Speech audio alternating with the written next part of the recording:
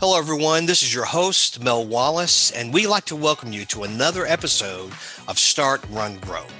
This is where we talk about a range of topics to help entrepreneurs or budding entrepreneurs and startups to set and achieve their entrepreneurial goals.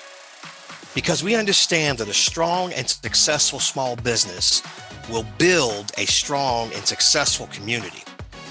And strong communities builds a strong nation. So let's get started to help you reach the next level of success in your small business. Let's start, run, and grow together.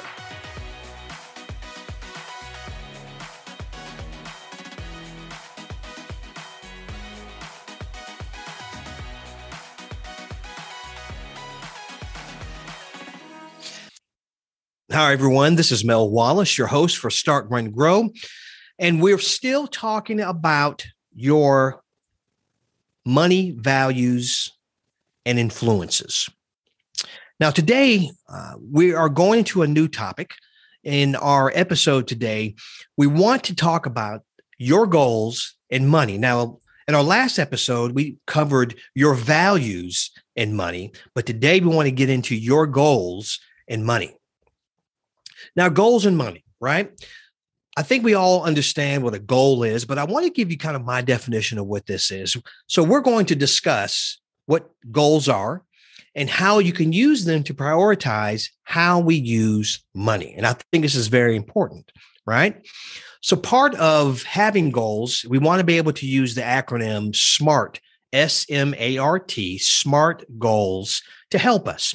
And what these SMART goals will do, hopefully, this will help us to achieve our hopes and dreams for a future that we have all desired, right? By providing a realistic plan that we can follow daily, weekly, monthly, annually, and for the rest of our life. So what are our goals? So here's the question, right? What kind of future do you want? I know it's a deep question, right? And I think it kind of goes back to our last discussion of, what would you do if you had all your bills paid? What would you spend your time and money on? All right.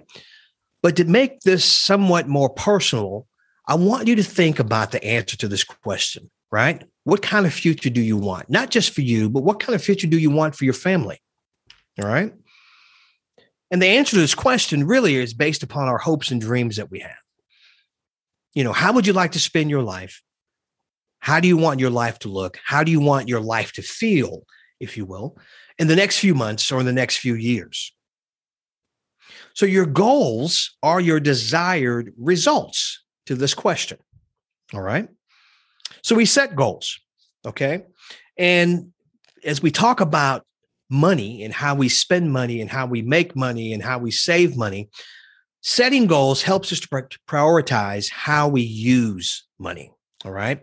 And by setting goals, this provides us a plan, and it helps us to visualize how to reach our financial goals. So I mentioned it a second ago, we're going to use SMART goals, S-M-A-R-T. This is an acronym, of course. The S is for the word specific, M is for measurable, A is for action-oriented, R is for reachable, and T is for time-bound. Okay, and of course, the first initial in each of those words, spell the word SMART. All right, so let's get into this. So SMART goals. Now, for a goal to be SMART, we have to make sure, or we have to ensure that our goals are specific. So I want you to ask yourself when you talk about setting goals, okay, and the specificity of setting goals is you have to answer these three questions. What exactly do I want to accomplish? Right? And why is this important to me? And is this something that I really, truly want? Okay. That's specific. If you can answer those questions. Here's another one for measurable, M, right? How much, how many, how will I know when I've met my goal? All right. And by answering these three questions, this allows you to measure your performance, whether you hit your goal or not, whether you overachieved or underachieved. your goal. Again, this is all about being measurable, action oriented, right? This is the A in the word SMART. What specific actions do I need to complete in order to meet this goal? Now, a lot of times, I'm going to pause here for a second. I think we all want to be rich and famous, right? Everybody wants to retire and have, millions of dollars in the bank account, and they want to just, live, as they say here in the South, live the life of Riley, right? You want to be just well taken care of and not have to worry about anything in the future. Well, the reality is, wherever you end up and whatever you basically have envisioned for your life, it's going to take work. It is going to take effort on your behalf to achieve these things. So it takes us back to our point here. What specific actions do I need to complete in order to meet this goal? So that's the action-oriented component to this. And reachable, R, okay? Is the goal something that I actually can reach? Now, listen, if I am 18 years old, which I'm not, okay, but if I was 18 years old and I said that in 1 year, I want to be able to save $10 million, unless I have a patent on a new technology or, I have discovered oil in my backyard, that's probably not going to happen, in a very short period of time, right? So that makes it an unreachable goal. However, can I set a goal to save $100,000 over 1 to 2 to 5 years? Yeah, that's reachable. Okay. So again, when we talk about SMART goals, you have to make sure that your goals are specific, measurable, action-oriented, and reachable. And the last letter in our acronym, T, for time-bound, you want to be able to set a date, right? So that way you can hold yourself and others can hold you accountable to the delivery date of this goal. When will I reach this goal? Okay, so that's the question you have to ask yourself. So again, specific, measurable, action-oriented, reachable, and time-bound. So if you want to take this to the next point, right? You want to be able to get a blank piece of paper and actually start writing down some of the goals that you have envisioned for you, for your family, for your life. Where do you want to be in 5 years? Where do you want to be in a year? Where do you want to be in the next quarter? Particularly as it relates to your money, to your finances. Okay. Again, remember, is your goal specific? Is it measurable? Is it action oriented? Is it reachable? And is it time bound? Okay. This is a great exercise. If you have a significant other in your life, you're married, you and your partner should sit down and actually have this as an open discussion. I think it will be beneficial to both of you to actually sit down and create these types of goals for you and for your family.